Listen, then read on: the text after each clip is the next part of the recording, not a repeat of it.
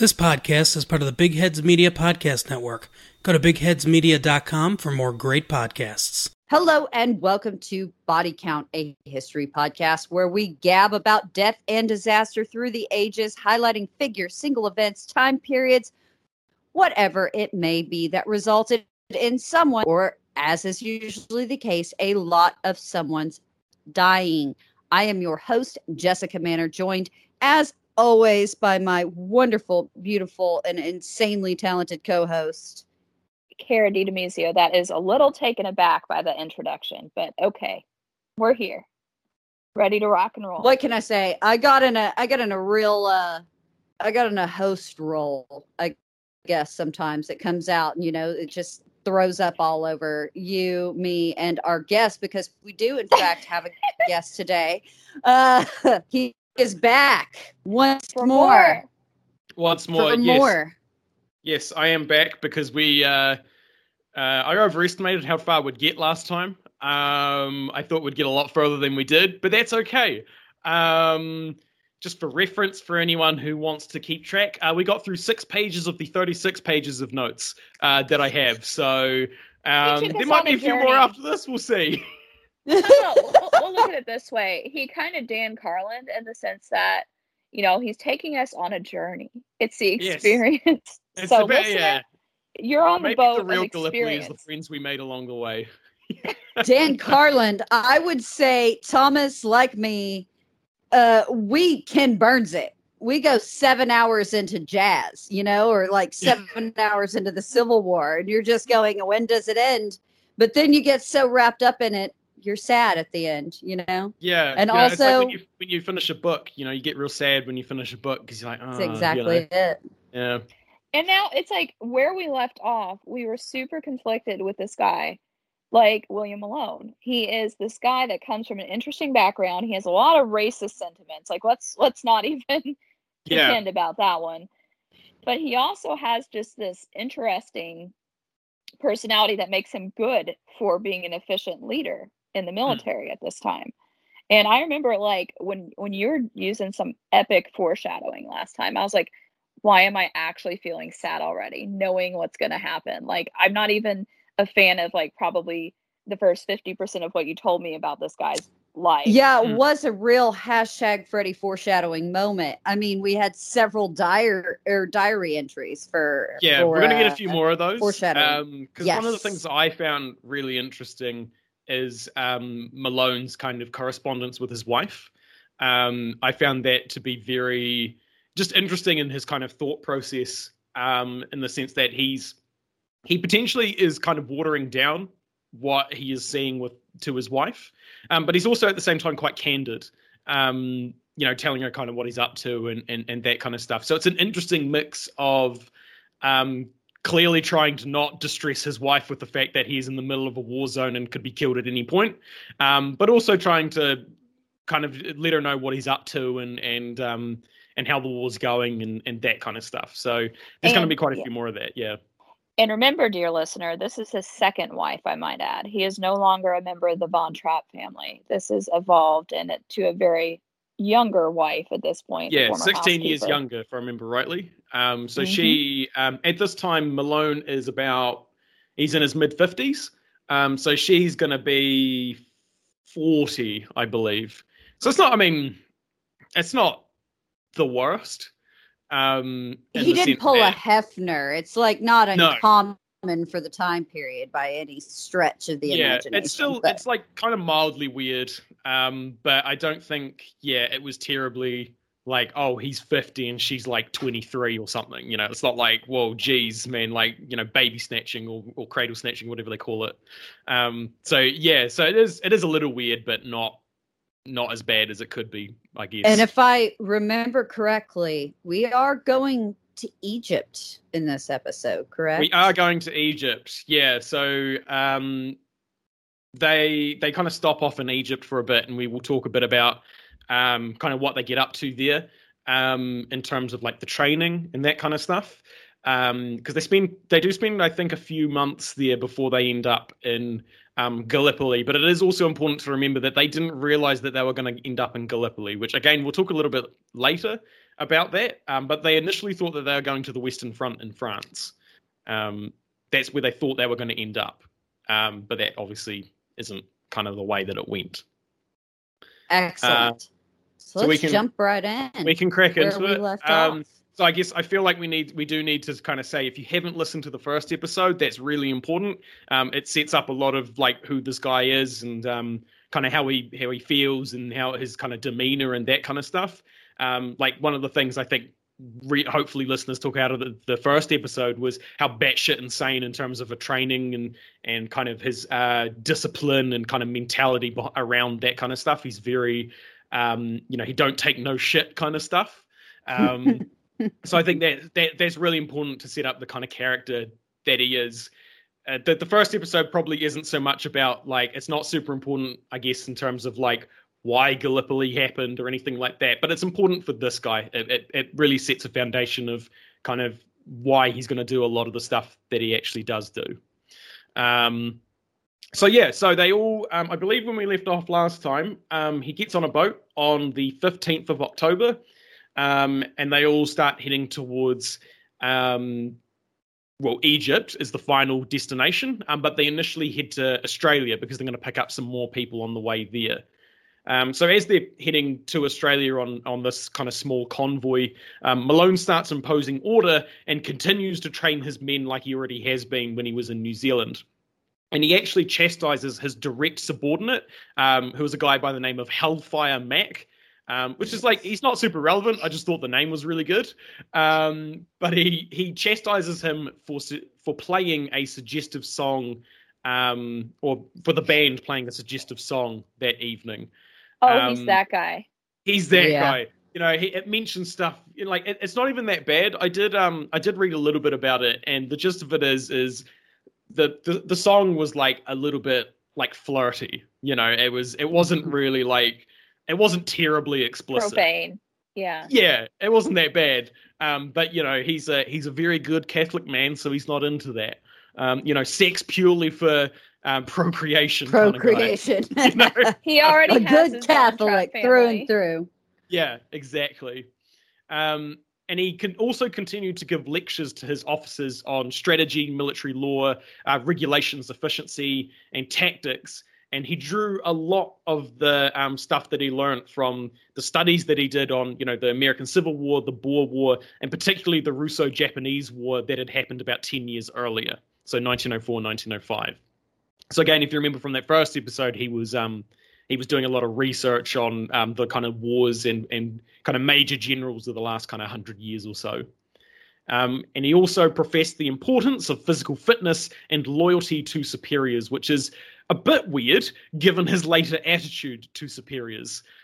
So kind of later on, we'll see once we get to Gallipoli, is that Malone quite frequently butts heads with his direct superiors, criticizing them for their strategies and that kind of stuff.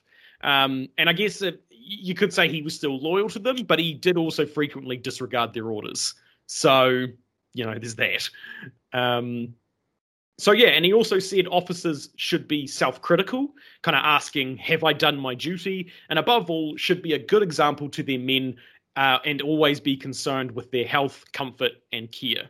So although he, was really cracking the whip on them, he did genuinely think you should be concerned for your men, overall, even if they were uncomfortable because you were constantly training them and marching them. You shouldn't be like, working them into the ground to the point where it's actually like detrimental to their health, which is, again, in a way, I'm kind of a fan though. They should be prepared. He wants to make sure everybody leaves this, or as many leave it alive as possible. Well, I mean, still just being kind of a hard ass, like a Debbie Downer, if you will. But that is, again, and we kind of talked about at the end of, that's the guy I want leading me into war, not the guy that's my buddy or like telling me, oh yeah, whatever you feel. No. Everything's fine, and then you have a shell fly past your face or some bullshit. And then shit gets real, and oh my God, what have we been doing? Yeah. Yeah, exactly. And so the other thing to kind of note as well is that his, I guess, when you look at like a spectrum of, like health, comfort, and care, his is definitely on like the extreme end of, I'm going to work your ass into the ground. But, you know, I'm not going to like, you know, you're not going to be that bad. Whereas like, I think a lot of people would probably put themselves a bit further down the scale of like, no, I just want to like chill out. And like, that's what I call comfort and care. You know, his was, I guess, a slightly, he viewed that slightly differently, than I guess what a lot of people would. And the other thing, of course, that he did was he wrote to his wife, Ida, a lot as well, saying he was, quote unquote, quite proud, and that he thought of her often as he carried a picture of her around, which he did quite often. He often actually got pictures of her as well. And she actually did the same, having moved out of the main room in their house to the spare room with Malone's picture in her prayer book. So they were, even though they were currently still a lot of distance between them, and it was only going to get bigger, they were still quite into each other.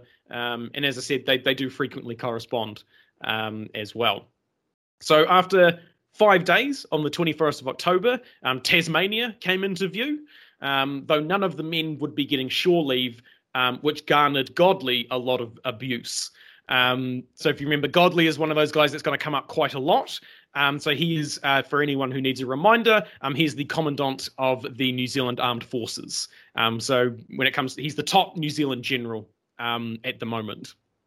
And as we mentioned last time, we're going to shit on him a lot. And he was not well liked by the New Zealand forces. And this was kind of the first instance of that. So their stay was brief, but Malone seems to have enjoyed it. Though less so when he was back on the ship heading for mainland Australia, where he clashed with his officers who seemed to disagree with his every order. Two in particular, Brunt and Saunders, were singled out by Malone in his diary, where he said, quote, "I am convinced that an officer must be a gentleman bred. The lack of education is a great misfortune. Brunt, I think, is a boor with Negro blood. Saunders is too small in the head. Neither of them are gentlemen," end quote. So I should say that is a quote. I don't profess these views. But yeah, no, he, it's again kind of his racist kind of tendencies coming up again. It's ironic he's talking about their ignorance, right? And to a degree being quite ignorant himself, and this being an observation that he clearly thought if he put in his diary. Yeah, he was clearly not kind of ashamed of this. I assume he intended for his diary to be read by someone at some point. Because generally with these sorts of things, if you didn't want people to know it, you just didn't write it down. Which again is something that we're going to see a bit further on. So it's interesting. It kind of shows kind of his what he is willing people to know about him and that kind of stuff. But of course, that kind of thing was not necessarily unusual or anything like that at the time. So he probably wasn't, he clearly was not that ashamed of it. But kind of in saying that, he was gradually more pleased with his officers and their discipline, Malone himself admitting that maybe he was a bit too harsh because he does have very high standards. So, he's pretty harsh on his men, but at least he recognizes it. Although I see Kara's making a face. It's just like, why? It's the fact that he acknowledges it. You know what I mean? If that makes sense, he comes 180. He's self-aware about it. Yeah, I think I personally think he justifies it, or he did justify it to himself, like it's this is a life or death situation. If I think he was like, if I'm really harsh on these guys and bring them up to, or try to bring them up to my standard, this may very well be the difference between whether they get to come home or not. Which for a lot of them probably was. And to be fair, he had a little more foresight, I think, and we discussed this in the last episode, than what most men of his particular rank, most of the men around him necessarily thought this was going to be an in and out over quickly, whereas he always kind of took the view of this is going to be rough, this is going to be bloody, and it will come to a life or death situation. I mean, just based on his position and where he's going and what he's doing alone. So I think, again, this is a guy of you feel conflicted about him all the way up from the beginning to the end. And so I just think it's interesting. And I'm interested to see how I'm going to feel by the time we finish this episode. How much more I'm going to be into him, or maybe I hate him now. I don't know. It's started out. It's been a roller coaster. So yeah, it's only going to continue. Is all I can say. Like, I've done all the research, or not all the, but I've done quite a bit of research, and so I know the whole story. And it is. I still feel like I'm quite on the fence about who he is, and I think that is. In a way, that kind of is, that's kind of the same for most people throughout history. No one is, you hear it a lot. It's all grey. There's never black and white. And I think Malone really kind of epitomizes that. He undoubtedly saved a lot of lives, but at the same time, kind of a horrible person in a lot of ways. So yeah, but also there's the reverse, and then I also like that he took the correct lessons from the readings on the Russo-Japanese War. Again, to the point, he knew what he was getting into. I mean, I can't imagine many other men his age were reading about that. Like, I just can't imagine that at all.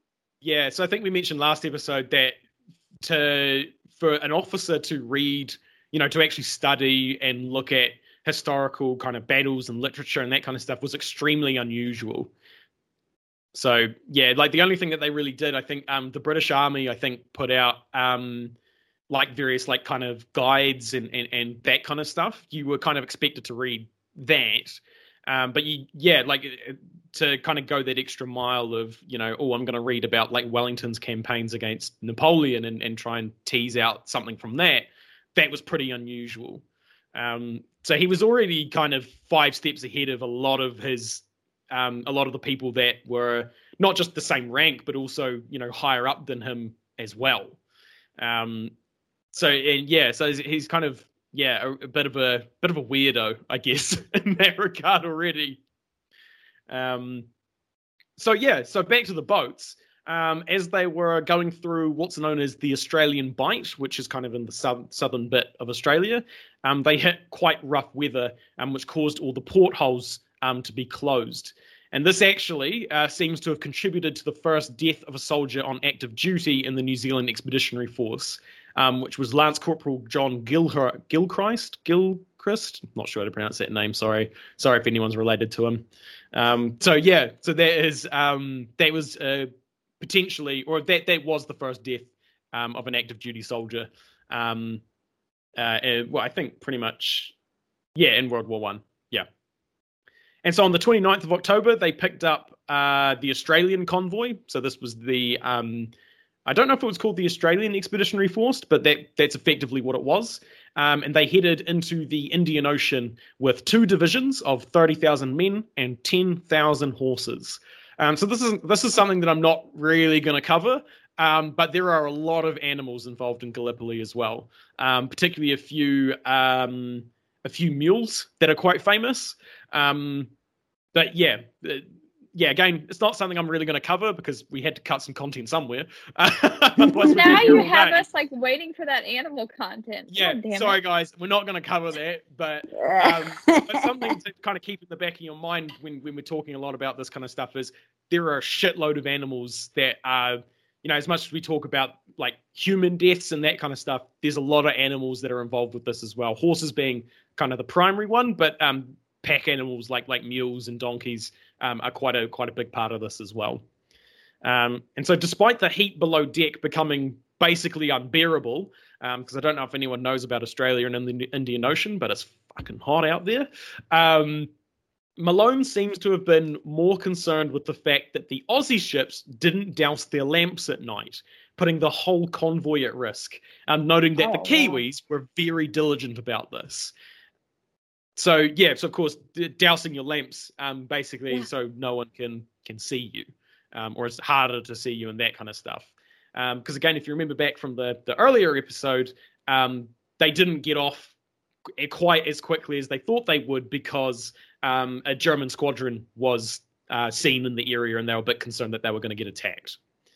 And then this is kind of where things get a little bit kind of interesting. because along the way, while they're still traveling through the Indian Ocean, a Boer rebellion breaks out in South Africa.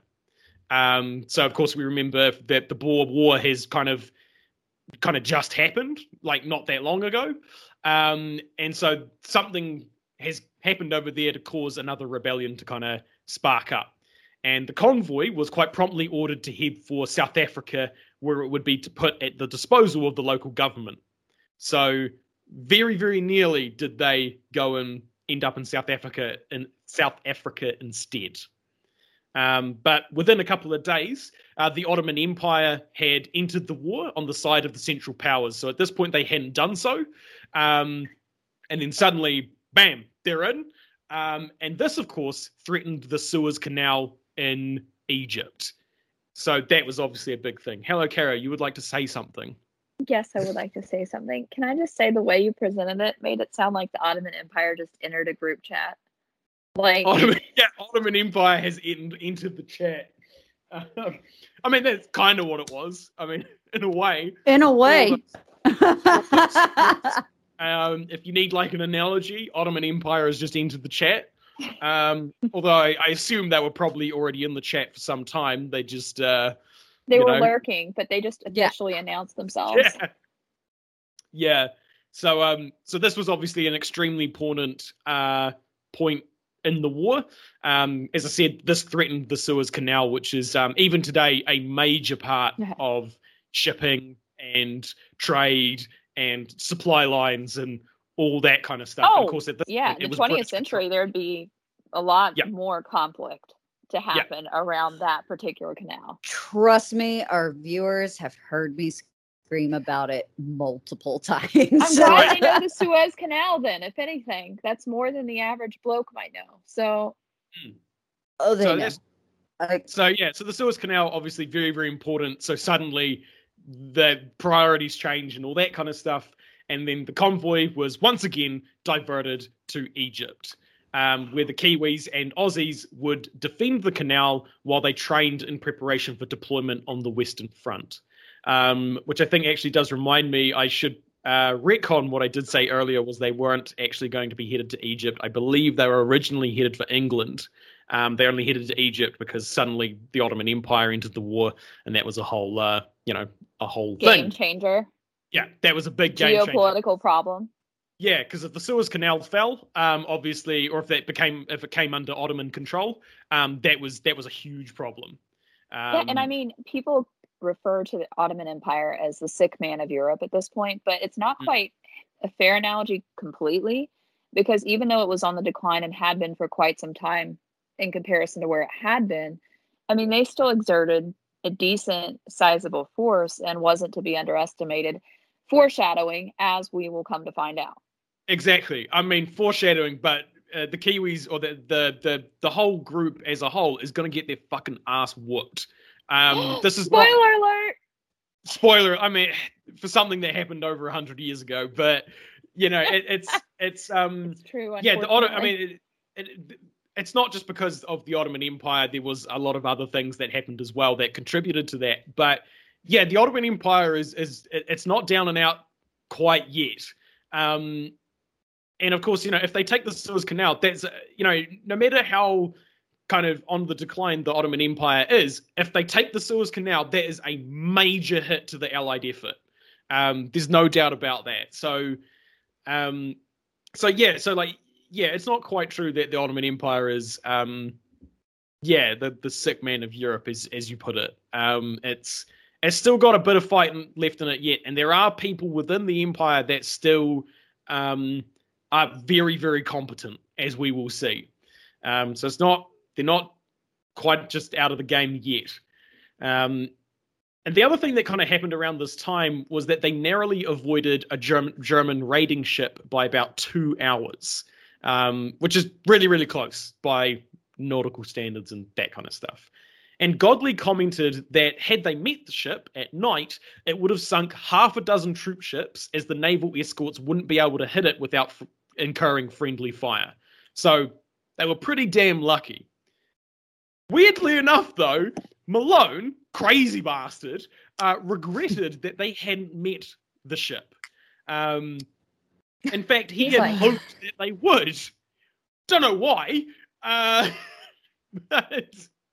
Because of course his men wouldn't be able to do anything. They're army guys, right? Their thing They're is not Navy. they're not Navy guys. So, don't know why. Such a bizarre thing though for him to want to do, because it's like, given what we know of his like prowess and training and stuff. Well, Whack. to be fair, he's been preparing for this war since long before Rumbles It's true. got He's serious. like one of those you know, people this that's is in a hobby. bunker. It's like a prepper, right? Like he's been Mhm. ready for this for For a while. ages. But the weird Some thing people being, paint Warhammer figurines. This guy's been imagining fighting the Germans this entire time. when he had you a know? 7-bedroom each house to or his something own. like that. Yeah, Mm. he's been But sleeping on a the cot. weird thing being, though, that all the study that he's done and all this training he's done isn't going to mean jack shit if you're stuck on a boat trying to fight another ship. Like, he's like, stuff about trenches and organization. It doesn't matter. You're on a floating tin can that if it gets a hole, you're done. Right? Like, totally different. It's like you, Duncan. Yeah. Like no.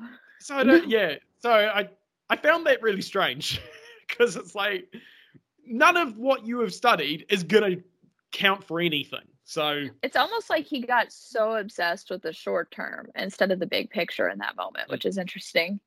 yeah. So I think this is probably one of the few times that Malone was pretty wrong. And Godley was actually He just had a correct. hard on for war and wanted to fight. Yeah, exactly. But thankfully for them, they later found this ship beached after it had been attacked and defeated by one of the convoy escorts. So thankfully the danger was eliminated. And kind of adding to Malone's craziness was that he refused to postpone an inspection parade due to the 34 degrees Celsius heat, which is 93 Fahrenheit. So Ooh, that's right. really hot, really quite hot Yeah. if you're in That's full, unpleasant. even if or especially if you're in full dress, which is what he wanted. He wanted his men properly uniformed at all times until a doctor advised him that it was a bad idea.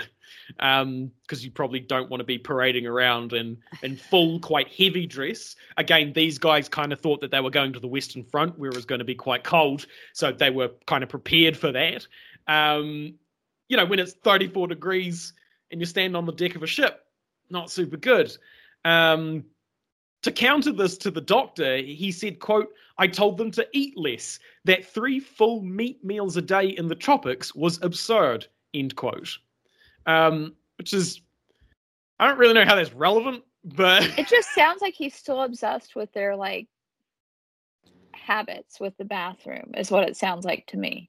Maybe he's a reincarnation of Carl the 12th. He's really into hunting and he loves himself a good military parade. All right. Like he seems to be in that, not the fanfare, but he loves to watch the troops jump. That's Or interesting. Or shit. Or where they Yeah. He shit, was big on how where they were shit. Very But That's yeah, into it. important, actually, in this Yeah. context.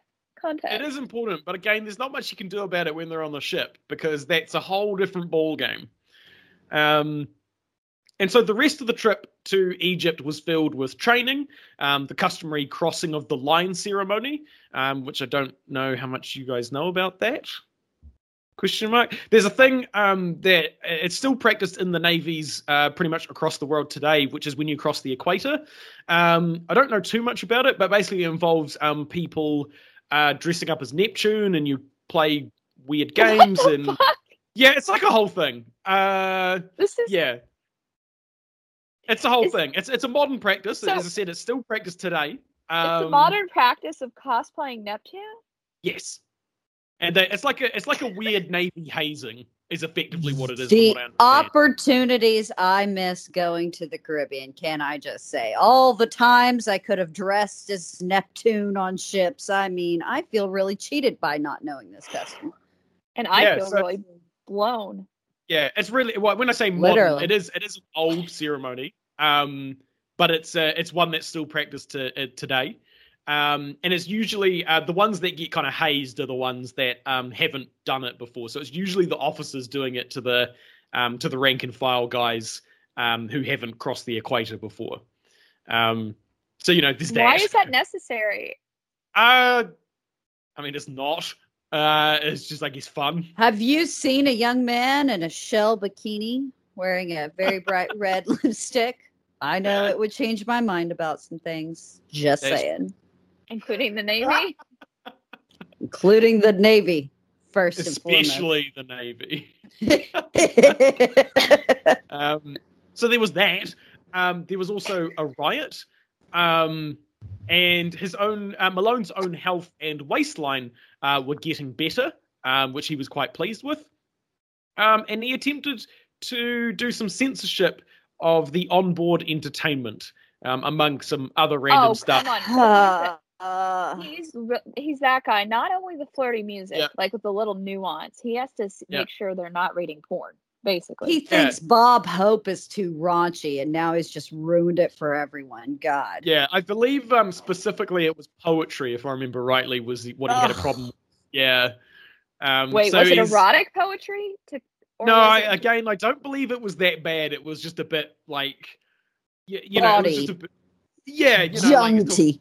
Just a bit, bit tantalizing, a little bit, just a little taster for, you've got like 100 guys on a boat, you want to talk about the cars of a woman or whatever, it's just, bloke stuff.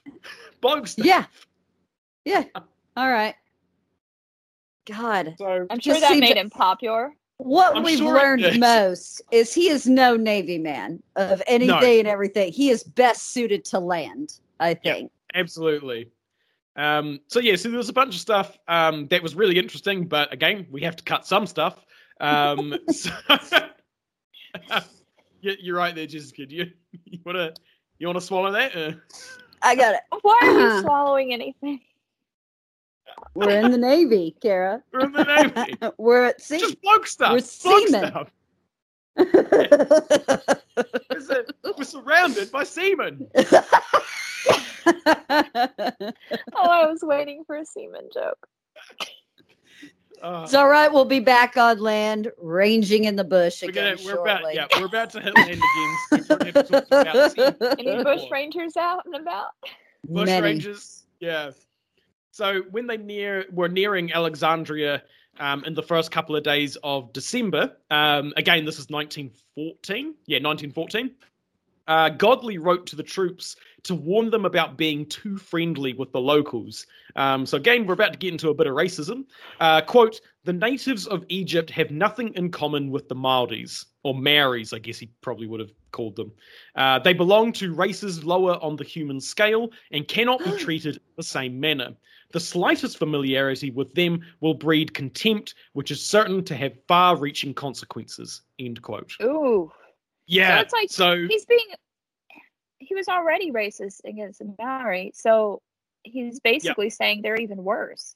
Yeah. So this is the kind of theme that kind of, I guess, comes through during their time in Egypt, is that they see the local Egyptian population to be kind of, but not just beneath the white guys, but to be beneath Maori as well. And I'm not sure if this was because they genuinely kind of had this kind of racial superiority thing going on, which of course they did, but so that's probably part of it.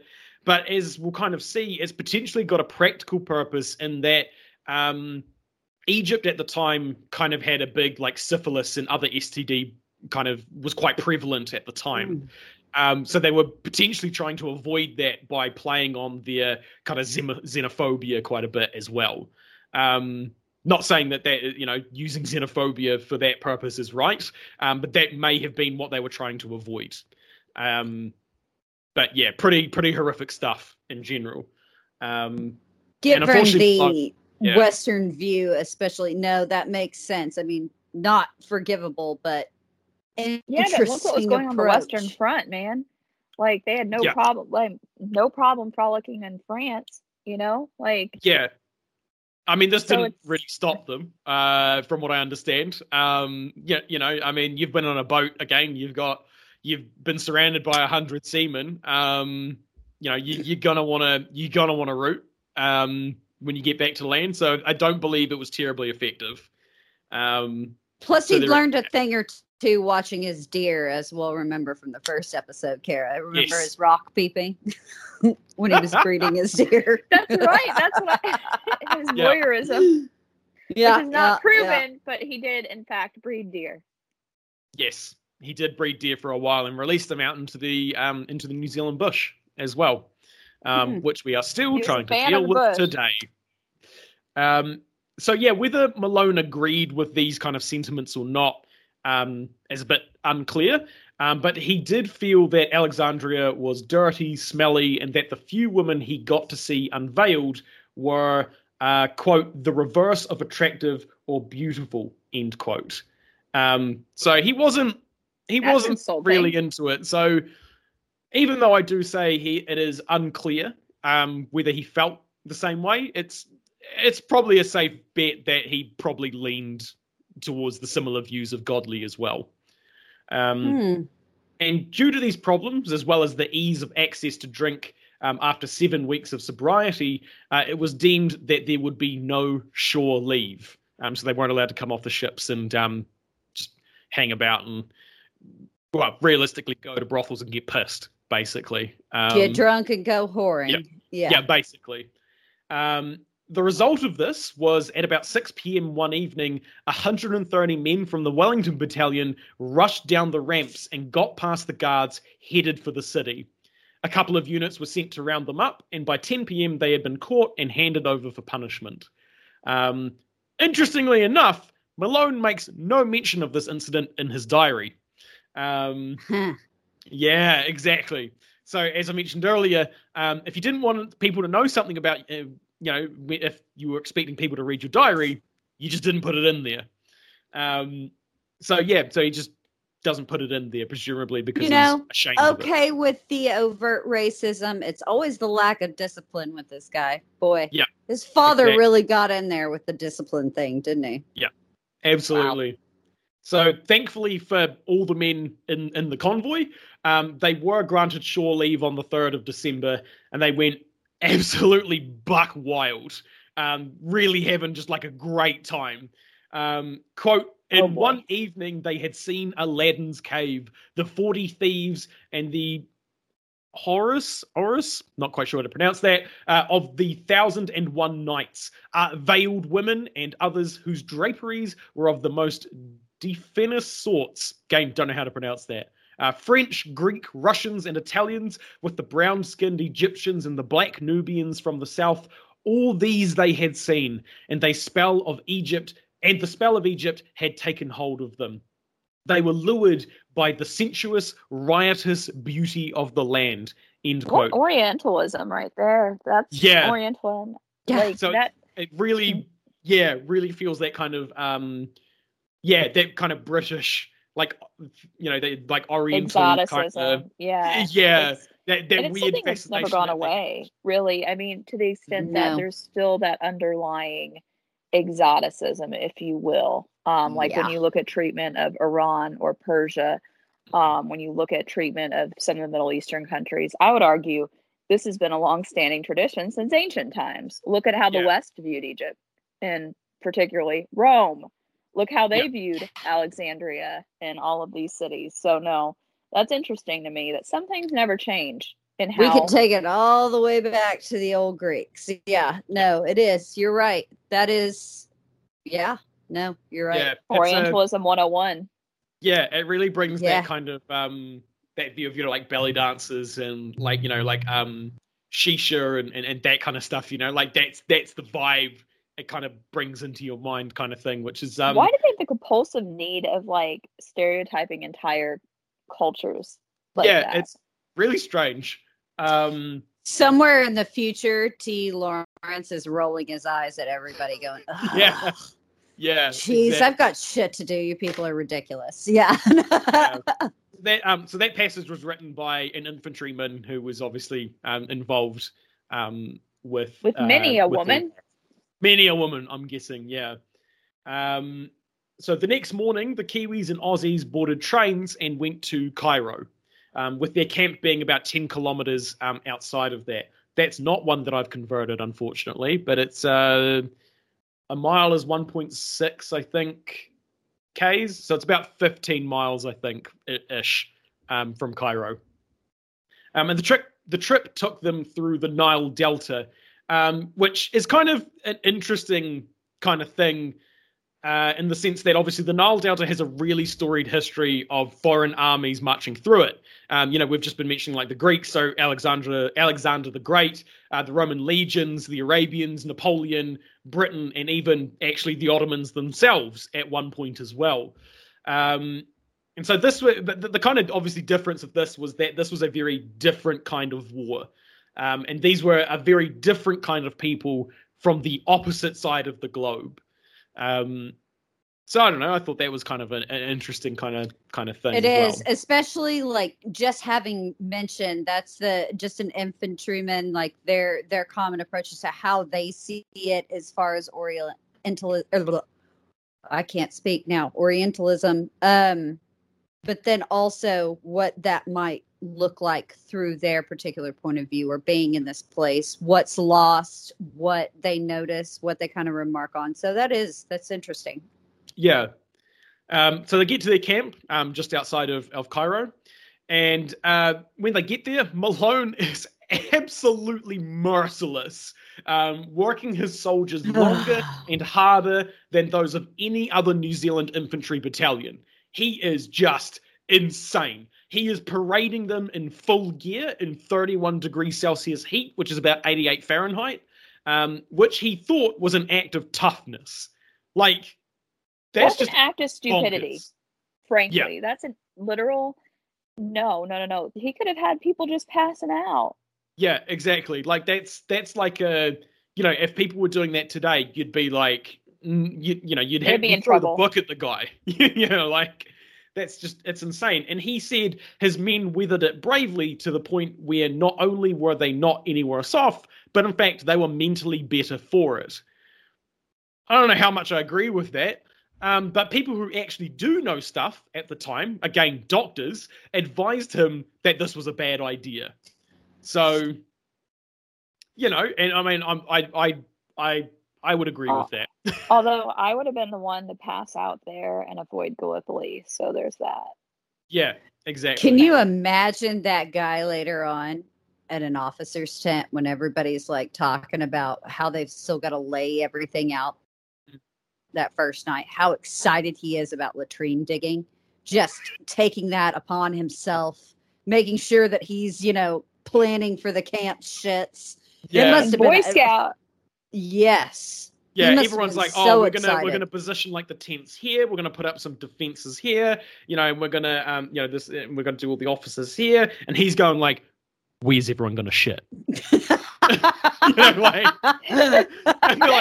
sorry, William, you want to run that by me one more time? Where are they gonna shit? We'll let you be in charge of that, buddy. Yeah. It's good. It's good. Yeah, he's that kid in the group like that gets like the fun. He's like he thinks he's just like won this like really great like victory. Like, yes, I get to do the latrines. Somebody's talking about supply lines, and he's like, "Piss on you, buddy. I've got this." Yeah. He's like, come on, look at. Aren't these great latrines? I mean, yeah, man. All right, I guess. Look how just how perfectly shaped they are, and I know, and they dug them in full dress. It's 30 degrees out here. God, what an awful place to take a shit, though. Oh, yeah. Jesus, the smell. Can you imagine the sweat? That's the worst part. I can't. It's all coming to me in full dress, digging latrines. Yeah. Oh. Well, we have to experience it as we talk about it. Oh, yeah. No, it's it is rough, and it's only going to get worse as well. So by this point, Malone had command of about 1,350 men, with the addition of the Ceylon Planter Rifles. Which were a group of Europeans, like rubber planters from modern-day Sri Lanka. So although they're called the Ceylon Planter Rifles, these were not, I guess what you'd call them, like native Sri Lankans. They were Europeans who had colonized the area. And yeah, naturally. Just in case anyone thinks that we're about to get a bit more wholesome and multi-ethnic, no, that's not what we're doing. When you think Malone's like going to turn a new leaf, no, that's not happening. Only gentlemen get to die in this war, ladies and gentlemen. Exactly. Because again, if you remember from last time, Māori had to really fight to even be able to actually do anything that involved active combat, or just to get a contingent of their own men. So, it's still, there's still a lot of that going on. So having been told that they would likely see action against the Turks within a month, Malone set about ensuring the camp was in tip-top shape, making sure, quote, every tent pole and peg stood in perfect symmetry, end quote. So, he's doing his latrine thing. He's making sure all the tents are, exactly 10 centimeters from each other or whatever. And, so he's just making sure it all looks real good. And he looked over the area, or over the surrounding area, with quite a tactful eye, again noting how much he disliked the villages of the Arab and Egyptian populations. So he's, again, really just not into the local population in any way, shape, or form. And although the area was steep, it's kind of steeped in ancient Egyptian history, they were actually camping right on top of a city dedicated to Ra, the ancient Egyptian god of the sun, as well as apparently various Christian holy sites as well. There was actually quite a few of them in the area. Because, of course, Christianity was obviously quite big in Egypt for a very, very long time, and still even was as well when they were there. Yeah, Coptic Christianity is still a thing in many parts. Exactly. So one of the kind of ones that kind of got Malone into a little bit of trouble was there was a large white rock nearby that seemingly had no provenance. They didn't really know what it was for or who it belonged to or anything like that. So Malone had it broken up to use as tent boundaries and edging for the roads and pathways in the camp. But not long after this, a man, quote, looking like the Sheikh of Araby, end quote, arrived and was able to produce documents that showed he owned the stone, which had now been destroyed. So Malone was summoned to explain his, quote, unauthorized destruction of certain private property, end quote. But the matter was put to rest by paying the man a considerable amount of money. Bribery. Yeah. So like a lot of things that we're going to encounter, this is not really relevant to anything. I just thought it was interesting.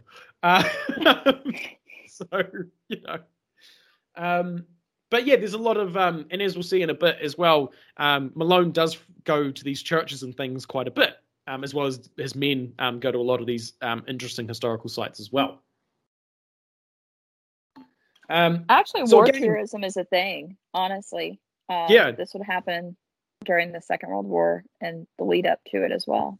Yeah, so there's a lot of, as you say, war tourism. A bunch of guys are like, we'll head down to, the local, local church, and, it's like 1,000 years old or something. That's pretty cool. Or we might go when see. When are they going to see it again? Yeah, exactly. Yeah, we might go see, some of the Greek stuff. There might be some statues hanging around. That's pretty cool. So they were going around, having a look at this kind of stuff. But of course, the training was now really starting to ramp up across the board, not just in Malone's kind of little space that he was in. Drills with the company, platoons, and battalion, musketry, attacking and defending, digging trenches, and 50 kilometer marches in 40 degrees C heat. So that's 31 miles and 104 Fahrenheit. Oh my God. No. If anyone's wondering why I'm laughing, Jessica just made this great face of absolute disgust when I said that. So really, really rough. They're just so far, it's so hot. And again, Malone more than likely, actually I do have a note here. Each man was carrying an overcoat, blanket, waterproof sheet, water bottle, rations, rifle, bayonet, and 150 rounds of ammo, totaling about 30 kgs, which is 66 pounds. So 50 Ks, 40 degree heat, 30 kgs worth of stuff. Meanwhile, he's basically skipping on ahead like he's got Marseille shore leave. I'm sure this is just like his frickin' holiday. Yeah. So this is the thing about Malone is, although he was harsh, he never ordered his men to do something he wouldn't do. So he would usually march at the head of his men rather than riding his horse. His horse he'd also, by the way, he had brought all the way from New Zealand as well. There is a bit of a story there, but again, we had to cut some content somewhere. What? Yeah. Just look. We can't do this. We can't do the story of the animals, Kara. We have more than enough on the people alone. We have more than enough on the people. Yeah. I just feel like this has to be an addendum. What happened to the story of his horse situation? Yeah, I don't actually know what ended up happening to his horse. I didn't look into it.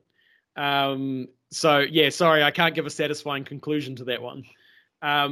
But yeah, no, he was marching at the head of his men, with them carrying the same gear, doing all of that.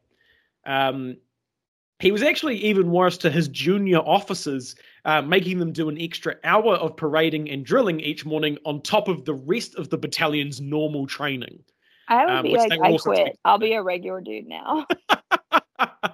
Yeah. Eventually, what happened is they refused to turn up, and Malone told them that this was basically mutiny and threatened to court-martial them. For fuck's sake. Yeah, so that kind of brought them back in line, in line to his eyes, effectively. So yeah, he was, again, very, very harsh. Also at this time, smallpox vaccines were being administered, and Malone tended to downplay the distress his men were in as they were put out of action due to swollen arms and inflamed lymph nodes and that kind of stuff, which is, very typical of when you get, vaccines and that kind of stuff.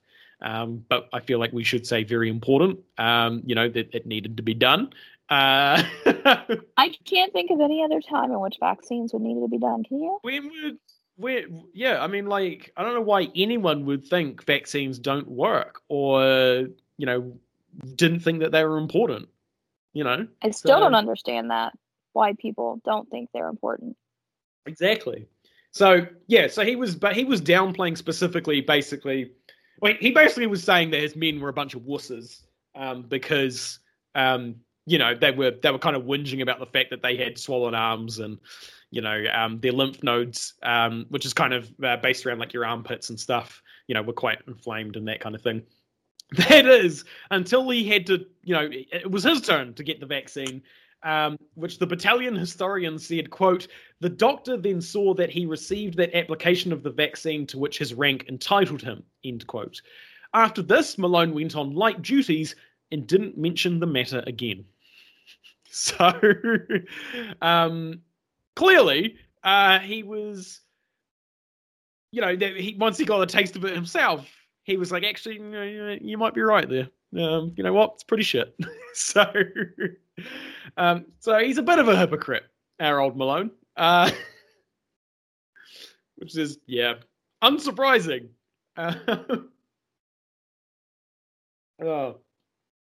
But kind of saying all this, it wasn't all hard graft, though. Trains carried Bill Massey's tourists, Bill Massey being the Prime Minister at the time, to central Cairo and other local areas for a variety of interesting activities. Man, that would just be interesting to read, like, a book on... I mean, I know there are books particularly on interwar tourism in World War II, but where'd you find that information, if you don't mind me asking? Because that's interesting to me. If I'm honest, this was found in the Malone book. I didn't look too deep into this. It was, again, just something that I thought was not super relevant, but kind of interesting. So they were going to things like clubs and pubs, brothels, as well, of course, Shocking. As you do. And for those who are more like present company, they were also going to things like pyramids, tombs, mosques, ancient Coptic churches, and museums, which are also all available. Yeah. I'd be on the latter half. That's what I was thinking. I was like, oh yeah, that'd be awesome. Go do some training and then go to a museum, go see some pyramids and stuff. That'd be pretty cool. Yeah, and I must say, what kind of sucks is knowing a lot of these guys would die in the war, but at least they got to go out, having seen the pyramids, right? That kind of shit. Absolutely, yeah. So it was pretty, it was a pretty good time by the sound of it. For Malone's part, he tended to prefer more cultural pursuits. By that I mean he went to a few masses in kind of interesting locations, such as an Italian church and another at Heliopolis, which is kind of... Are you shitting me? I mean, it's interesting, but it's kind of really you couldn't appreciate the architecture? Yeah, I mean, he still got praise Jesus, So I guess it's kind of a thing, right? It's something that you do normally, but now you're doing it. You're going to have mass with the Pope at the Vatican. It's I guess it's just an interesting thing. I don't know. But yeah, no, he went to mass, so good on him. And of course, as he does, he commented on how everyone was brown, and even though there were Italians, French, Maltese, and Egyptians, how he found that weird. That there was all these different types of people, which I really think gives off a small town New Zealand vibe.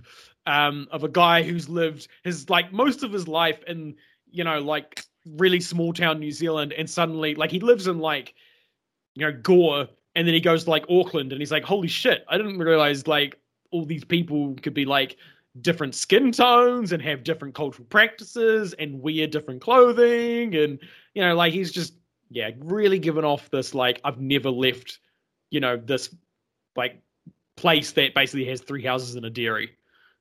So, yeah.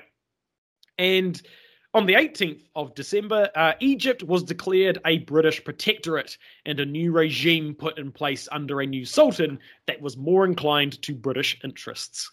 Shocking. Shocking. Again, there is a whole story there, but it's not super relevant, so we're going to skip over it. We have to cut content somewhere.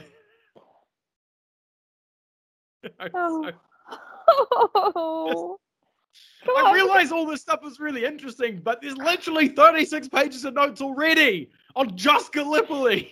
Obviously, what we're saying here, dear listener, is that if Kira were in control of this, it would be 50 pages. Yeah. That's a whole thing in and of itself that, I've reduced to one sentence, just the important this happened. I think my favorite thing was last episode when you reduced Churchill to one sentence. So one sentence. It's the only time we're gonna mention him, I think. It's maybe a cameo. Sorry, no, I do mention him actually once here. Probably in this episode we'll mention him once. The elusive Churchill. Yeah. So 5 days after the 18th, the Kiwi, Aussie, and British troops marched through Cairo to showcase imperial power to really get the point across. The Egyptians watching big apparently... Big energy. Or big nationalism. Big energy. We're in control now. Don't try and fuck with us. And apparently the Egyptians watching were, dead silent, which is probably to be expected. You've just seen a military power take over your country and is now basically flaunting the fact that they were able to do it. Oh, they're not excited about imperialism? Funnily enough, the British assured us at the time everybody was just really grateful. Interestingly enough, they were not all on board. Huh. I wonder why. It's almost like they understood they would be exploited. Or were being exploited. So that happened. And in late December, early January, as part of a regular 2,000-strong reinforcement, was the 500-man Māori contingent arrived.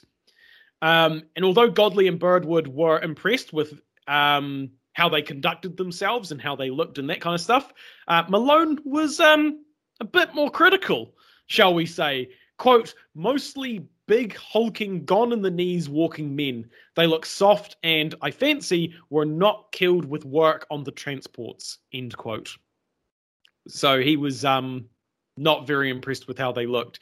Keeping in mind as well that although these men probably had not experienced, or they potentially had not experienced direct combat themselves, Māori, of course, for effectively 100 years at this point, more than 100 years almost, had been fighting almost consistently with the Crown.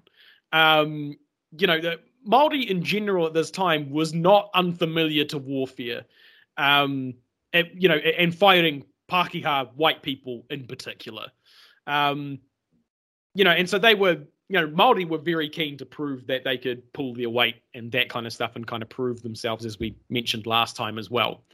Although Malone was not impressed, these guys were probably more than capable of, of doing some real damage.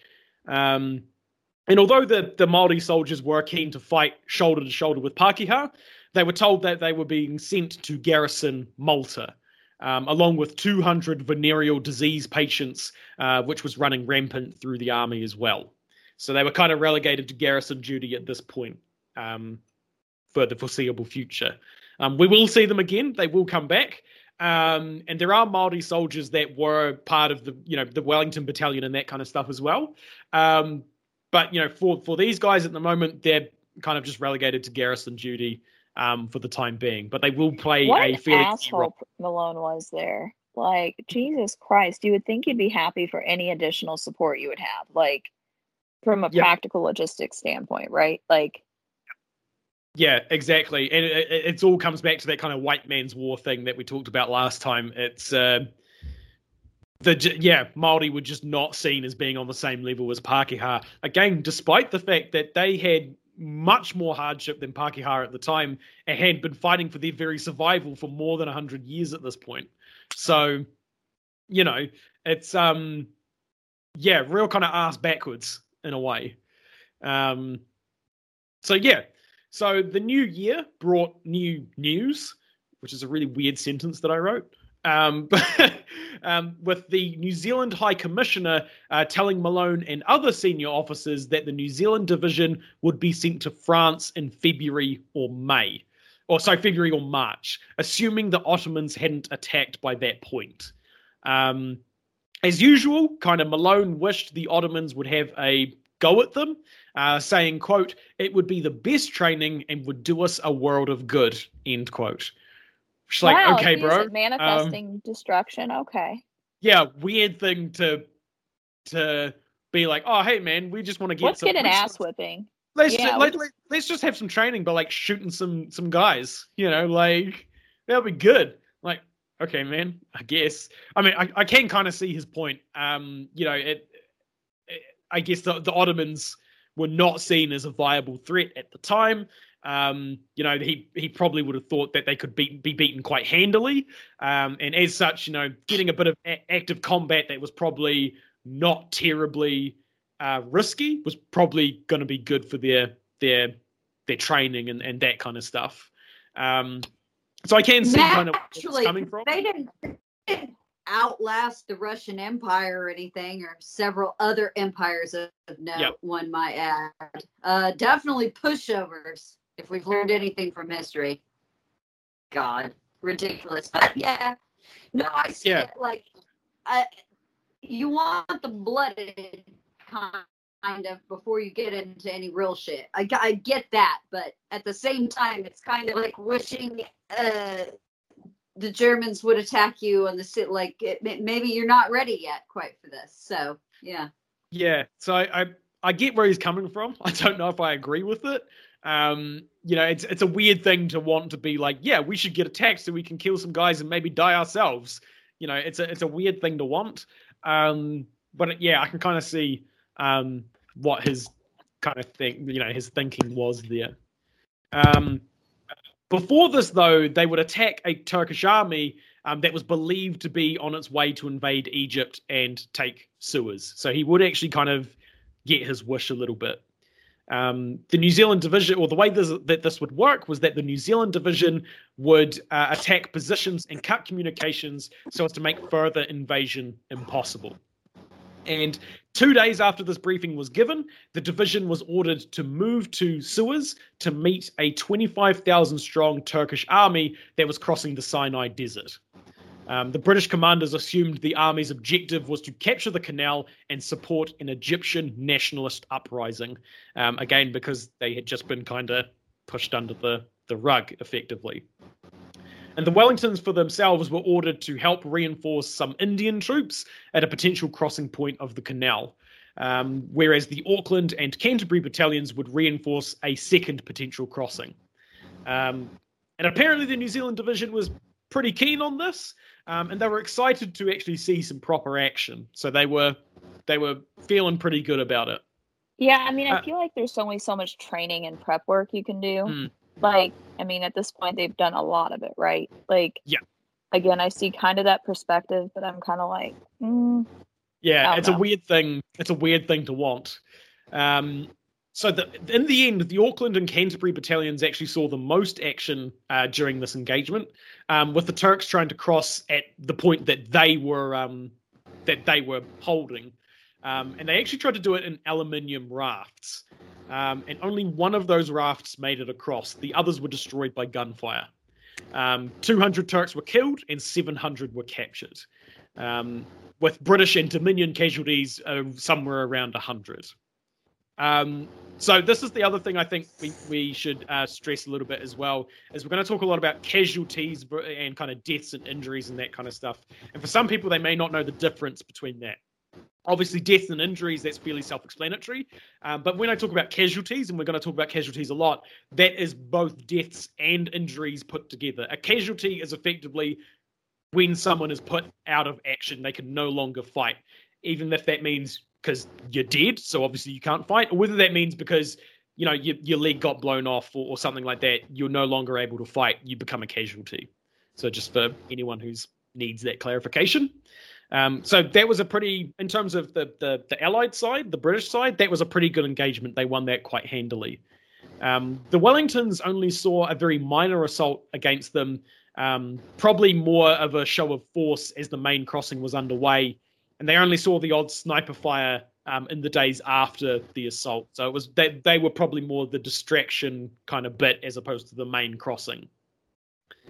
And Malone actually wanted the Turks to try again so that he and his men could flank them and, quote, scupper them with the bayonet, end quote. So, of course he did. Of course he did, exactly. What a little sadist. Yeah, and he actually even pressed on his superior to go on the offensive, saying that he didn't want the Turks to concentrate their forces. However, aerial reconnaissance confirmed that the Turkish army was deep in the desert and in full retreat. So there wasn't really any point in doing that. The only New Zealand death during this whole engagement was Private William Ham, who died of his wounds on the 7th of February. But kind of despite this great success and that the Ottoman army was apparently in full retreat, Malone made sure his men remained vigilant. He was still a bit iffy on whether they were going to come back or not. So, yeah. A little time after this, a Gurkha regiment successfully conducted a raid by landing near Tor in the Red Sea, Tor being a city, near the Red Sea. And they marched 16 kilometers at night and attacked at dawn, killing 60 and capturing 100. What was interesting about this was that the Kiwis noted how varied the soldiers were, from 14 to 60 years of age, with outdated weapons and equipment, or in some cases, no weapons at all. This was on the Ottoman side, not the Gurkha side. The Gurkhas were obviously very well armed. And this is something that, this image of an easily repulsed, ill-equipped enemy would be repeated a few times going forward in Gallipoli. This was something that, again, it's a theme that we're going to see come up again and again, is that the Ottomans are frequently seen as being, ill-equipped, low morale. It'd be easy to take their positions and overrun them and that kind of stuff. And spoilers, but it ends up being very, very false. And it does give the Kiwis and the Aussies a very initial false impression of what they're going to go up against very, very soon. And at the end of February, the New Zealand Infantry Brigade returned to their main camp for more training. So they were taken off Suez and headed back. So something that I don't know if I've got in my notes to talk about is the kind of structure of this army. I think actually, no, I'll talk about that in a minute. Ignore that. I'll talk about that in a minute because something very crucial is about to happen. Yeah, exactly. So Malone also confessed in his letters to Ida that he was finding their separation hard to bear and that he would devour her letters when they came and would reread them often. Oh, no. Yeah. I heard devour, and then I thought we were going a different way. No, sorry, devour as in he would quickly read them. To clarify, no cannibalism here. No cannibalism. No, he didn't just eat the paper. He also kept the lilac she had given him just before he left in a little pot with some roses, telling her the bees kept coming to visit it. God damn it! We can't like him. Stop. No. I know. I can't help myself.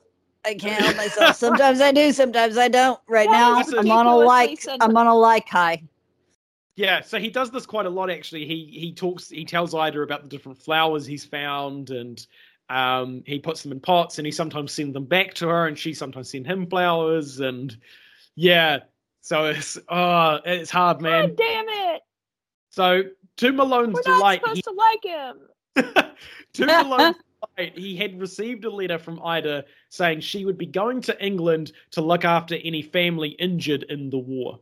So they'd be able to meet up since the New Zealand division was expected to go there before deployment on the Western Front. So he was pretty keen for that. For anyone concerned that Ida's about to get sniped by a submarine on the way, that doesn't happen. She does make it to England. So there's that. That's good. I'll nip that one in the bud right now. She makes it to England. Spoiler alert, she Don't doesn't worry. get shot. And so this is when things start really, like, shit starts getting real. Because plans were being cooked up for the Kiwis and Aussies. And as such, it was determined that the Kiwi force wouldn't be able to make up a whole division or a proper division in enough that would actually work in the spectrum of what a division was meant to do. A division, of course, being a military unit that was made up of battalions.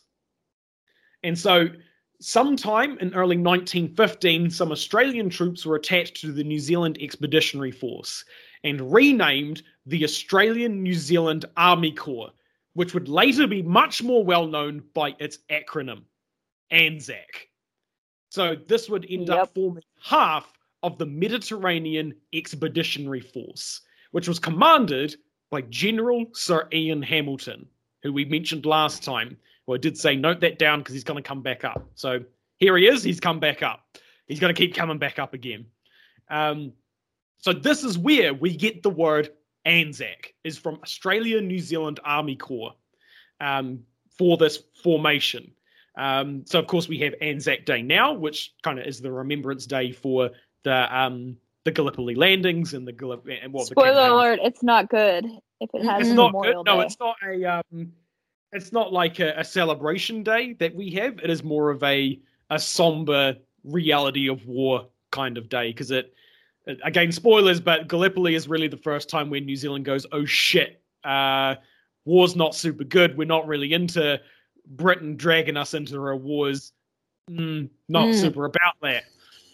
It's really the point where Australia... It's not worth the protection, yeah.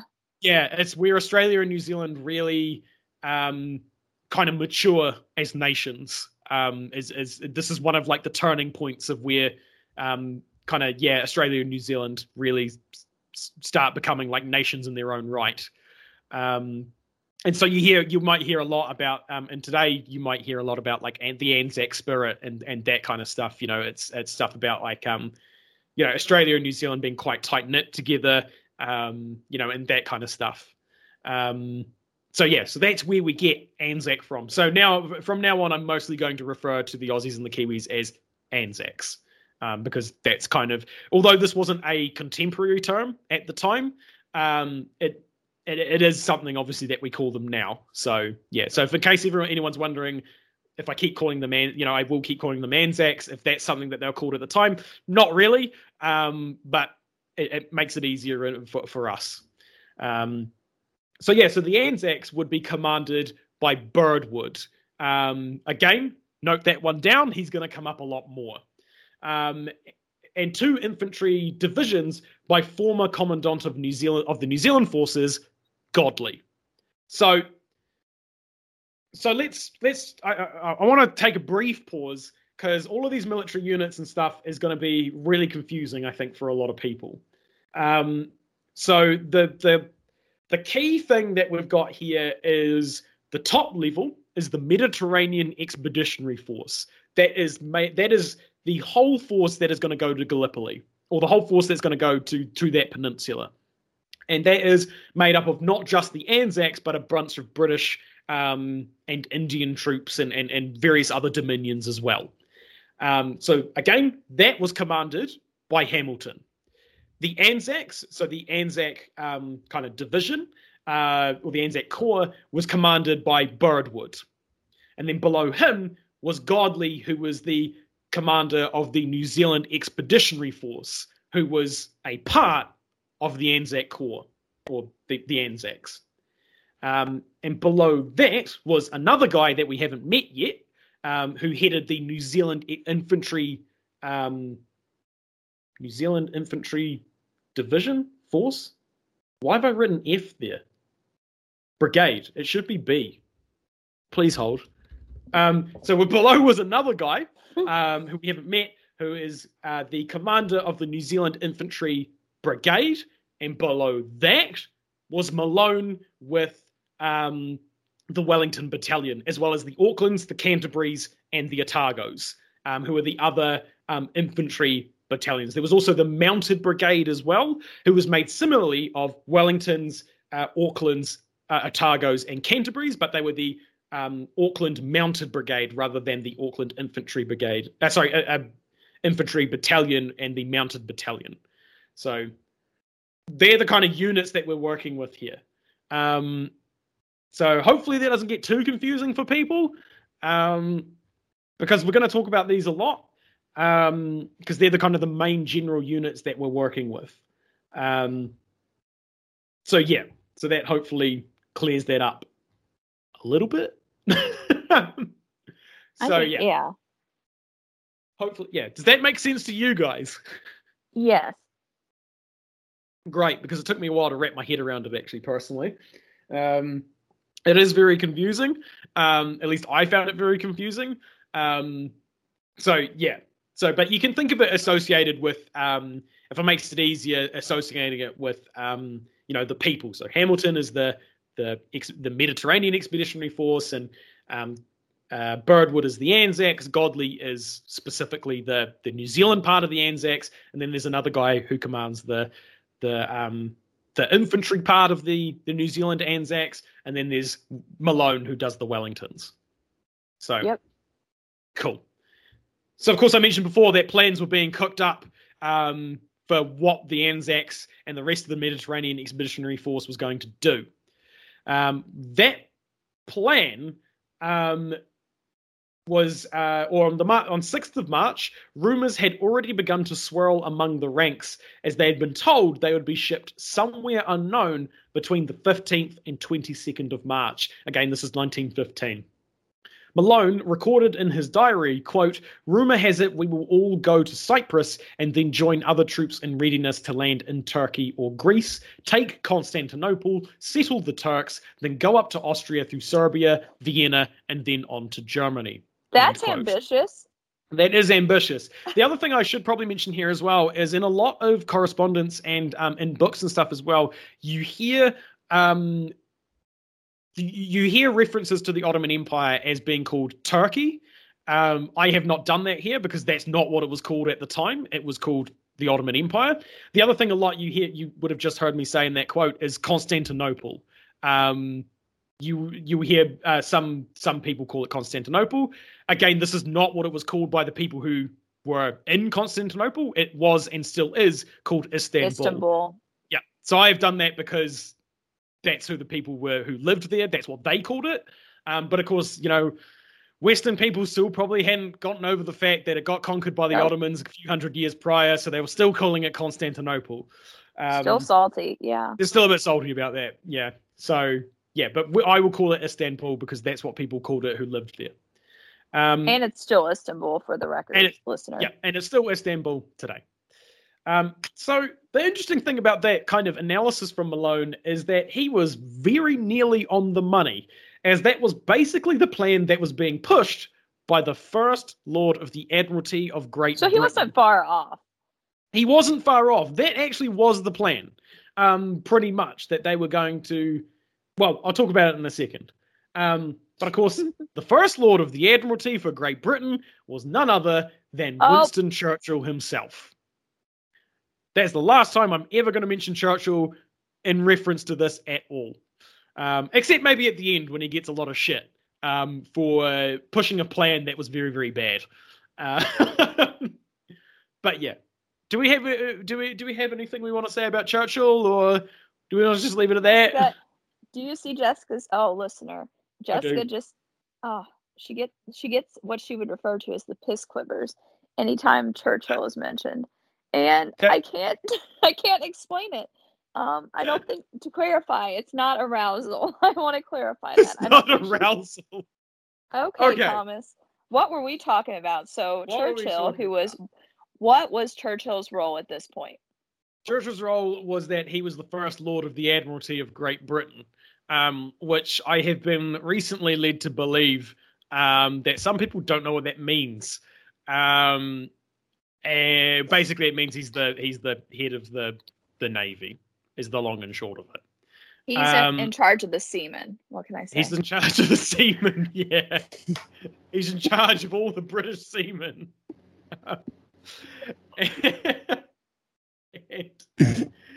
So we were talking about this plan that, keep it together, guys. Come on. This is serious business. We were talking about how he was pushing for this plan that was the Anzacs were going to be involved in. So the idea was that they wanted to take Istanbul, which was the capital of the Ottoman Empire, and knock them out of the war. They thought if they captured Istanbul, the Ottomans would be straight away just give up, surrender, and that would be the end of it. There is zero reason to believe or evidence to believe that would be the case. Wishful thinking, probably. Very wishful thinking, but that is what they thought would happen, so that's why they wanted to do it. Additionally, by obviously knocking out an entire country out of the war, this would open supply lines to Russia, who were allied with them, or allied with the Allies side, our side, the side that Britain and New Zealand are on. And this would add extra strategic opportunities, and obviously opening supply lines is really good. And that was the thing, is Russia, I believe at this time, was not doing super well on their end, and that was a really big problem. So they kind of thought if they could send some supplies their way, that could potentially help them. I feel like they underestimated the problems that were going on in Russia. Yes, that's a different podcast, Kara. We will briefly mention that a little bit later on, I believe, as well. Ladies and gentlemen, she gave me the biggest wink ever because we both got really excited. But that's not what we're talking about. Not relevant. We have to cut content. We can't just talk about the revolution. But yeah, obviously Russia was having its own issues at this point that didn't even involve the war. So yeah, but that was the idea anyway. The problem was that to take Istanbul, you kind of had to be able to get there. And this would mean that they needed to take control of a very, very ancient strait. A strait, by strait I mean a body of water. And to antiquity, this strait was known as the Hellespont, but it is now known as the Dardanelles in modern times.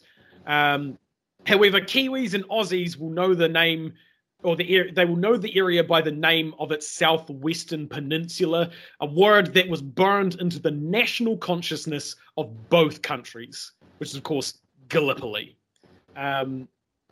which is like Anzac, Gallipoli in New Zealand and Australia evokes certain kind of thoughts and emotions and that kind of stuff. So when I say it was burned into the national consciousness, it really is burned into the national consciousness. There are very few Kiwis that, if you mention Gallipoli or the Anzacs, would not be able to give you a basic rundown of what that is and why that's important, even if they don't know the nitty-gritty and that kind of stuff. Would it be fair to say, I guess the only thing I can think of, like, in a comparative consciousness to would be like during World War II, D-Day? Like, I mean, obviously different results in this case, but in the sense that, like, for Americans, we think of D-Day, like, and we picture what was happening with, you know what I mean, the beaches. And I think even most basic people could be like, okay, well, there were landings on here, here, and here. Yeah. So it's kind of that same understanding for Gallipoli for both Australians and New Zealand.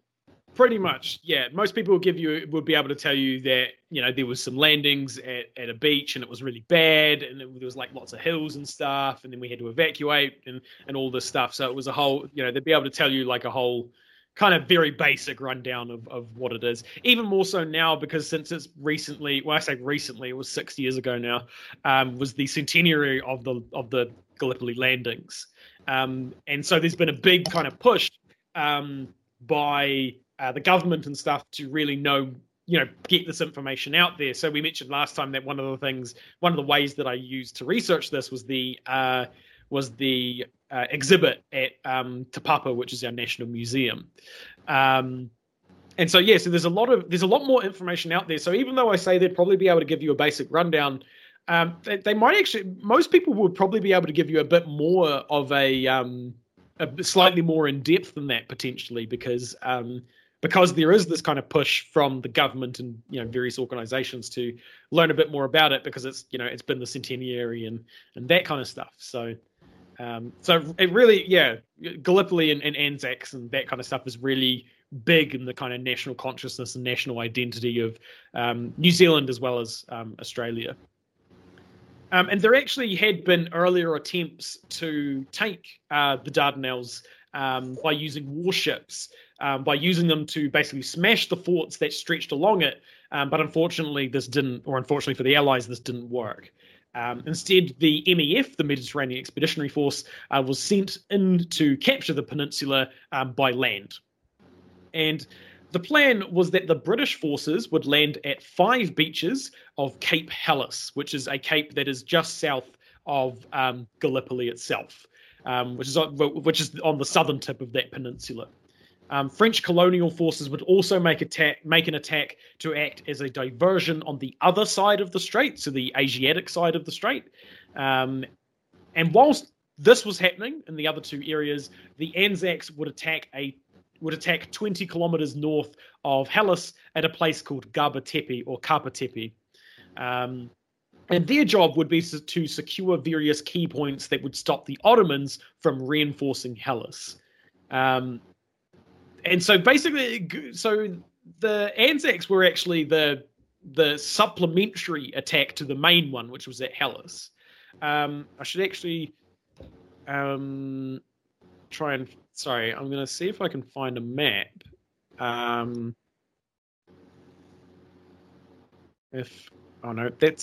We will have some animal content, actually. I do tell a slight lie.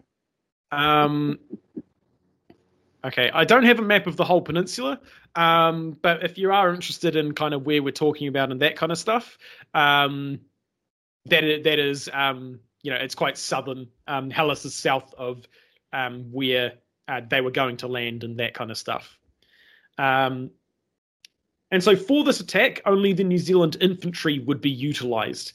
The mounted rifles would remain in Egypt. Or I should say that's of the New Zealand group, the New Zealand contingents that would be going. Only the infantry would be going.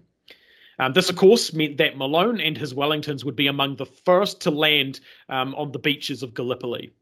And defending the peninsula was 34,000 Ottomans, who were mostly Turkish, with some Arabians, against the MEF's total of 75,000. So this potentially gave the Allied commanders a bit more confidence that they could really actually plausibly do this, is because they effectively doubled There was effectively double of them compared to the Ottoman troops.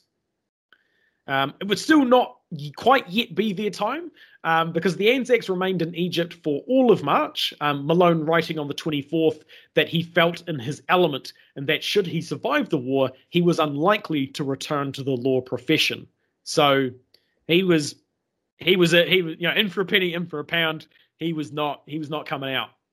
And the rank and file themselves were getting itchy for some real action, having grown sick of all the training that they had to do. And the last kind of couple of bits of excitement were a final parade before General Sir Ian Hamilton, and a riot broke out over some women and the price of booze, resulting in much property damage by throwing furniture out of windows, looting, and fire engines being tipped over and their hoses cut. So, yeah, wild time. The Egyptian police tried to disperse the crowd by throwing stones at them, but ended up firing their revolvers, which ended up wounding 5 men. Cavalry, aided by some Kiwi and Aussie units, managed to restore order. The Battle of Wazir, as it was dubbed, resulted in nearly 100 men from the Wellington Battalion being under arrest or in a guard tent. Oh my God. Yeah. So much for discipline. Yeah. Yeah. That's out the window. Jesus. Yeah. So it's the Wellington Battalion was fairly well represented in this battle.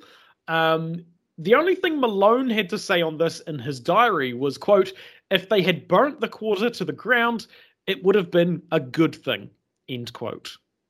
So I think he would have loved Carrie Nation, I think. He would have really loved some Carrie Nation. So yeah, he's again professing that general racism and general disdain for anything fun, basically. Like, he would have been okay if it burned the brothel or burned anything entertaining and pleasing to the ground, basically. Exactly. So on the 7th of April, the MEF commanders now confirmed that they would be moving on. The next day, the rank and file men were warned of a big move as all leave was cancelled. So all, if they wanted time off or anything to go do fun stuff, that was all cancelled. Malone that same day visited the graves of 3 of his men that had died from pneumonia during training, taking pictures of them and arranging them to be sent back to New Zealand. At dawn on the 10th of April, Malone led the Taranaki and Ruahine companies to Alexandria, where they embarked for where the force was gathering, which was the island of Lemnos. So, yep. Thomas, now that we are on the cusp of Gallipoli, yes, where can we find you if we want to hear about things New Zealand? Yeah, if you want to listen to me talk about New Zealand history, not quite this far forward. We're still in the pre-European Māori time period.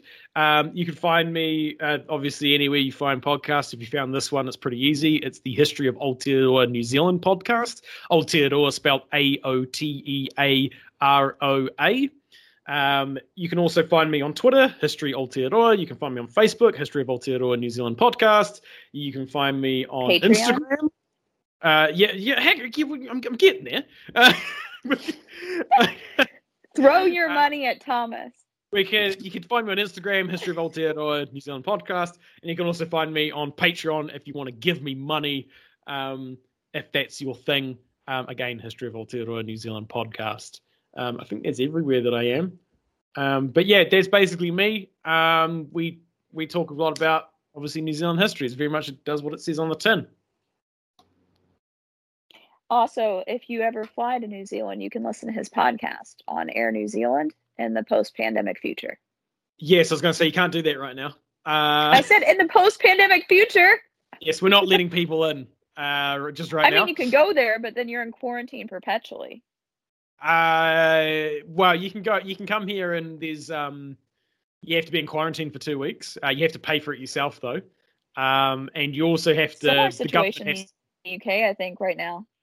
Yeah, so there is a possibility that you can come in, but the government won't really let you in if it's just like, I'm just having a holiday.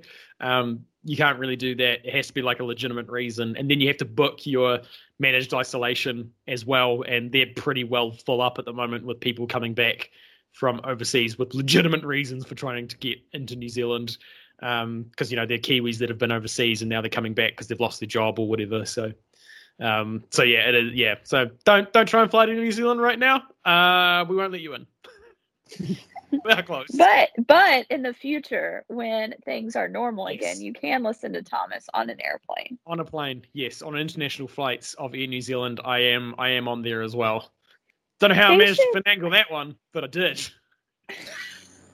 It wasn't part of his, like, he didn't send a brochure to, like, Air New Zealand and was like, feature me. Yeah, no, I just sent an email and they just said, oh yeah, that sounds all right. I was like, sweet. So, I don't know. People keep being like, oh my God, that's amazing. And I'm like, I just sent an email, had like a 15-minute conversation with a man on the phone, and then that was it. Like, it wasn't much to it. So you could do it too.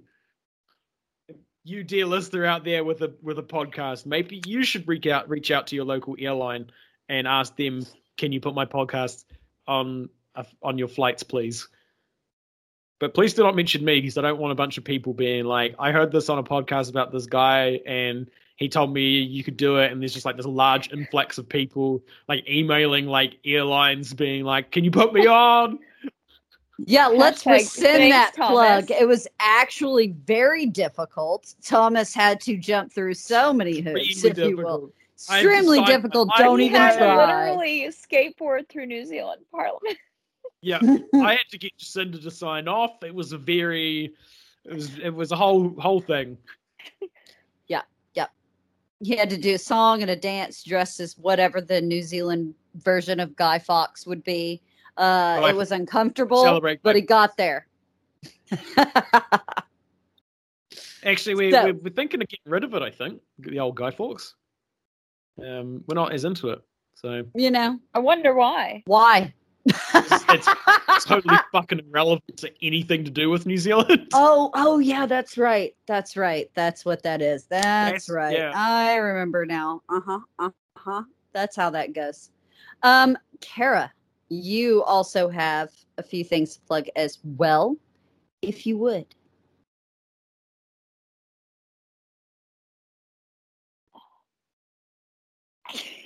Just in your own time, eh? Do you want me to go first and then you give it a try? Or I just choked. You can find me on Twitter. I thought you were giving me devil eyes. For what reason? I didn't know. I apologize. I'm so sorry. Don't apologize, because I kind of was, but I wasn't intending them necessarily. I was just like, oh no, I have to plug myself again. So you can find me on Twitter at Kara DiDemuzio. You can find me on Instagram at Kara.DiDemuzio. You can find Time Travel Talks, which is a fun history community in which you can talk to people from all around the world with all varying levels of history about history. And guess what? We have history huddles. We have questions. We have a Discord server. Message me if you're interested and want to participate in any such events, and I would be happy to let you know about what it is we do. And Jessica, where can we find you? And my God, podcast? It's almost like you do that once a week. That was just how you ran. Or technically, it was so 3 times this week. I think 3 times this week. That's exactly right. Heyo. I was watching Carson reruns yesterday while I was sick, so that's funny to me for so many reasons. Guys, you can follow the podcast at Body Count Pod, Instagram, Facebook, Twitter. You guys know where to find us, bodycounthistorypod.com. Again, we're revamping that. We're also revamping our Patreon, and that's going to be patreon.com/bodycount. I think we're hitting all the highlights there. That being said, you can find me at Jessica B. Manor on Twitter and Instagram. I basically haunt Kara's Twitter, and I don't Instagram a great deal, but I will engage with you if you have a question or you have something that maybe you want to cover. Which or reach does out bring to us to about. housekeeping, doesn't it? So if you does. enjoy your indie history podcast, by all means, please rate and review Thomas's show, Body Count Pod, any show that you enjoy listening to on Apple Podcasts. If you don't use Apple Podcasts, feel free to share your favorite episode on Twitter or social media. That's an easy and free way at supporting podcasts you enjoy. And I think I can speak for everybody in that it's nice to hear feedback, because I think sometimes recording, you can feel a little bit lonely and disengaged from the audience by the time the product comes out. So that being said, it's an easy way. Just tweet at us, engage, share an episode, like and review, rate 5 stars. Tell us what you liked. Tell us what you enjoyed and what you want to hear more of. Tell us something you learned. That's something I really like, is when people tweet at me and go, I learned this new thing from your podcast. That's something I really enjoy. So if you learned something, flick us a tweet or even like an email or whatever. Said, hey man, I didn't know what this was before, but I went to work the next day and told everyone because I thought it was cool. So that's always nice. That's true. I learned this on a podcast. Well, you know, I do that with Thomas's tweets anyway. I run around to everybody I know and I'm like, look at this thing that I've learned. Whether it be about, New Zealand or bats, it doesn't really matter. I just shove it in everybody's faces. So that's a lot of fun. Everybody thanks you for that, Thomas. That being said, Kara's exactly right. We live in this giant echo chamber. And as much as I love the sound of my own voice, it does get tedious. We love to hear from you guys. In any way that you feel like you want to reach out, you want to engage with either one of the shows, it's something that we really, really enjoy, and we love hearing from everyone. So that being said, have I covered all the bases?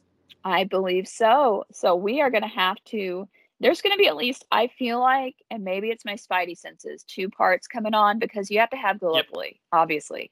But then you have to have the aftermath and how it actually changes and I feel like steers course.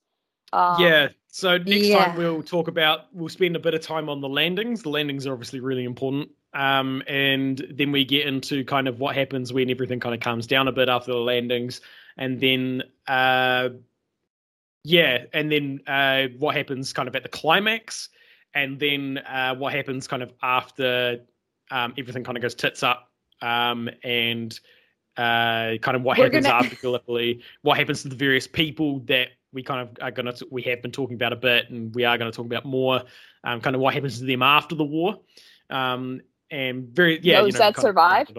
Plus we have a birth of national identity to throw in there kind of somewhere in there too. So there's a lot. There's a lot to go on. So there'll be, I think, minimum 2 more episodes. Maybe 3, depends on how well we do. Well, yeah, and I feel like the attention span of the listener too, because I feel like sometimes it's easier to listen to a story separated a little bit too. So there's that. But I think that'll wrap it for us, and we look forward to talking to you again. But thank you for listening and presenting to us this very story. I appreciate it. Thank you very much for having me. We appreciate it, and we appreciate the tremendous amount. And again, listeners, I cannot overstate. We accidentally saddled him with like a giant project, because the pitch started out like, "Hey, Thomas, you want to talk about Gallipoli?" And he's like, "Well, man, that's a lot. That's a lot." And then he was like, let's just talk about this dude." And then he's like, "Wait, you can't just talk about the guy." It's hard. Yeah, it's hard to. I mean, as I said, I've cut a lot already, because I've also we're showing it through his lens. There's a lot, we can talk about through other people's experiences, other battalions that have a very different experience to Malone. It's just that Malone tends to be the most famous guy from Gallipoli, or one of the more famous guys from Gallipoli. So I'm getting a bit overboard. That's fine. A unique figure you have brought us indeed, sir. We have gone back and forth a lot, and I think by the end of this, we'll have bounced back and forth probably 10 more times. More. So it's excellent. We appreciate the amount of work, and everybody knows how well you do what you do. So that's going to wrap it up for us this week. We will be back at you more, or with more, and a whole lot more next week. We appreciate you guys. Thank you.